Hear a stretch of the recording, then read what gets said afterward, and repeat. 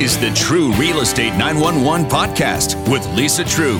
Lisa will share up-to-date real estate information with you that you need to know. Welcome to True Real Estate 911. It is Brian Mudd with, of course, your local real estate pro, Lisa True. And we have a guest this week, mortgage partner of the True Group, Eric Cantelli from Academy Mortgage, telling you how you can go about getting closed with the smoothest process. There is method to the perceived madness, and Eric Cantelli will guide you through that process today. Before we get going, if you're not already there, well, go over to TrueRealEstate911.com. Why? Well, you'll see when you get there.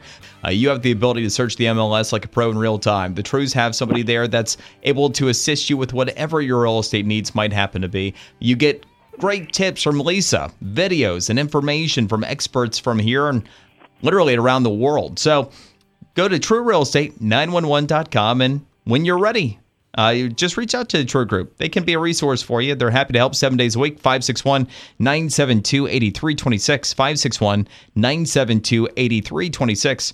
Lisa, before we get into the latest of what's going on with mortgages and how best to manage that process, what is your current read on the real estate market? What are you seeing out there? We're really still seeing those two markets. We're having properties that are having multiple offers. They're selling very quickly, sometimes over asking price, substantially over asking price. And then we have some of those properties that really are having to get that price perfect because the neighbors are starting to reduce prices because of rising inventory. Okay. So there's the question for some of our listeners on what is it worth and what can you get for it? And they may be two different things on the upside and also for that, cooler market. Okay, and are we seeing those delineations on price still to where the more affordable homes are doing well and the luxury properties are kind of sluggish? Yes, it's still the same as what we looked at last go around, and of course there's exceptions on both sides where maybe it's a more affordable property and it's in an area where it's not hot, and it may be a luxury property that is hot, and yet generally speaking we're still talking about the affordable homes, anything under 5, flying really off the shelves.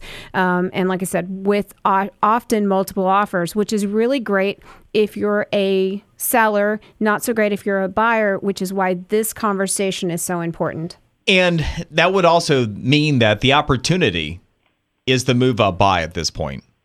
It is definitely the opportunity. If you have a home, you may be moving from a super hot seller's market into a maybe warm market or maybe even a buyer's market, depending on how much you're jumping in price and maybe if you're moving to a different city.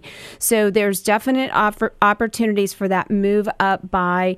Definite opportunities also for our people that are up north and looking. I have a lot of people looking at buying second homes now. Or retirement homes now, and then renting them out because they can often cash flow the property and secure that price point today and be ready for it whenever they're ready to move down. And with that, we bring in Eric Cantelli from Academy Mortgage, ready to share some information with us. I imagine the first thing that comes to mind, Eric, and the consideration of many people, the Fed and interest rates. It's crazy that it's going to have been at a minimum a year between Fed rate increases. And the opportunity with the volatility in the financial markets, the election cycle has been that we right along now this fall have had the opportunity for near record rate mortgages. If you'll describe a little bit of the process and what you're looking at from an interest rate standpoint. Well, you're right, Brian. The interest rates have remained low. The Fed is not raising interest rates. They haven't, and it's hard to say if they will in the near future either. As Lisa could tell you, there's also a little bit of an issue with inventory on the homes that are more sought after in between the ranges of probably 200,000 to 400,000. So with that being said, it's definitely a bit of a seller's market. So it was, about a year ago that the new regulations came into place that ended up potentially making the mortgage lending process a bit more complicated? It did. Last October, it stepped in. It's called TRID. TRID basically puts in some safeguards for home buyers as they go through the home buying process. Lisa, now that we're a year into TRID, which, the acronym sounds like a disease, but theoretically it's supposed to be good for consumers, as Eric was mentioning. From, a real estate buying and selling perspective, what has it meant to the market? I think it depends. If you have a great mortgage partnership and you're a buyer lender relationship is strong to where when they ask for something, you actually give it to them on time. It still has been, for us, it's actually been quite smooth because Eric at Academy kind of has this all figured out and has the timelines in place. If you're a buyer who isn't on top of it, that's a challenge, number one. Number two, if you're not using somebody with direct underwriting in-house, it's also a challenge. And those are the deals that haven't closed on time. We have hit every closing date so far. Wow. And that's great. And it's with diligent work. And yet it can happen. You can definitely do a 30-day loan process very easily if you get them everything that they need and are responsive when they ask you for something. Yeah, so Eric, in touching base with you before we got started today, it really sounds like the process matters perhaps more than it used to because there once was a time where if everything else was together, but there were some last minute things that needed to happen, maybe that could be rushed along. I imagine during the end of the process now, some of these deadlines are pretty hard, so we really do need to make sure that we have everything together on track with the process that you've laid out. That's exactly correct. It used to be where before TRID, there were always a few days within the loan process in the 30-day loan process that you could make up for some lost time if you had to. With the intervention of TRID and basically putting a 3-day wait at the end of the loan process, so if you really think about it, a 30-day process has to be completed in 27 days. The borrowers have to be on the ball, supply paperwork in a moment's notice, and it's really a true teamwork atmosphere when you are applying for a home loan. We try and make that very clear in the beginning of the process with all borrowers that it's a joint effort to do a 30-day close, but as long as all parties are on board, it's actually not very hard to do. So why don't you walk us through a little bit, kind of the high-level steps that are important that we hit in order to ensure that we're going to close as efficiently as possible? Well, first of all, I think I say this a lot of times when I'm on the radio with you. It's very important that the borrower be prepared in the beginning, meaning have all your paperwork ready, be organized, so that way when you're meeting with the mortgage loan officer, they know what they have, they know what they need, and as the process unfolds, they're able to fill in the gaps quickly and without adding any type of frustration during the loan period. Okay, and so having things together on the front end, what does that entail? After you go through a proper pre-approval process, you're going to already have given your lender tax returns, bank statements, paperwork, but as the time passes between when you've been pre-approved to when you actually go into a contract to purchase, that is the variable that has to be addressed. And what I mean by that is when I mentioned to the people I've pre-approved that you have to keep track of their finances as we go along the way waiting to get into contract, that means if you have another pay stub while we're in that waiting period, hold on to that. If you get another bank statement during that waiting period, hold on to that. So that way, once the loan process starts, you already have all updated paperwork. The lender can just simply move quickly and easily and get your loan submitted. What are some of the base guidelines to qualify right now? The base guidelines are relatively the same as they've been for a long time. 2 years tax returns and W-2s, 30 days worth of pay stubs, and 2 months worth of bank statements. So that's the baseline rule. If people own properties, say they own an investment property and things like that, maybe you obtain proof of insurance on that property and also a recent mortgage statement for your lender. Okay. And we've actually heard, there have been some stories out there, I should say, and I don't know if they're true or not, so I'd be interested to get your perspective, that it's become a little bit more difficult to qualify for some of those investor loans or second home purchases. What does it look like on your end? To be honest with you, I hear that a lot, but I really don't agree too much. Okay. The qualifications really have not changed all that much.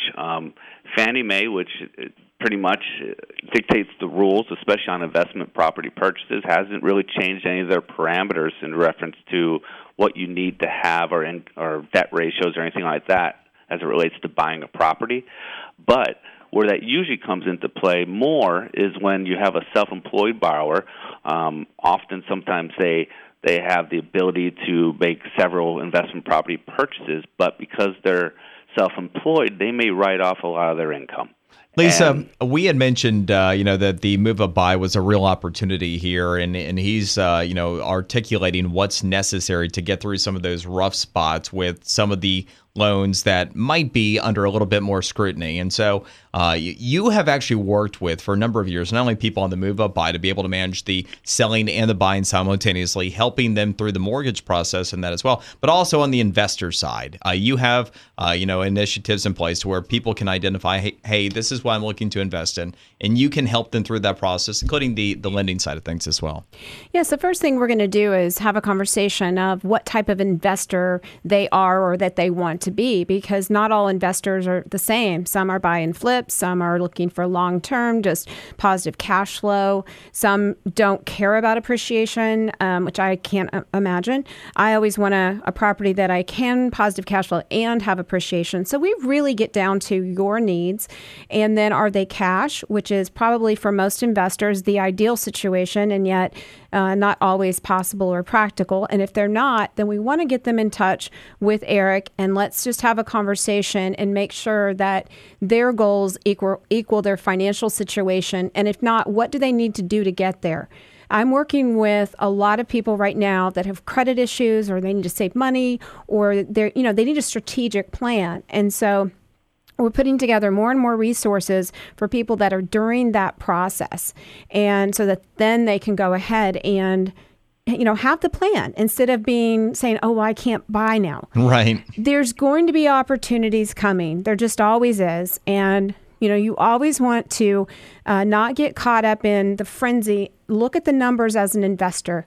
Now, if you're buying a single family home and you're going to live there long term, it doesn't really matter as long as you can afford it. But when you start becoming an investor, you have to make sure that the numbers work, and not just, oh, well, I want to buy an investment. No, you want to buy the right investment.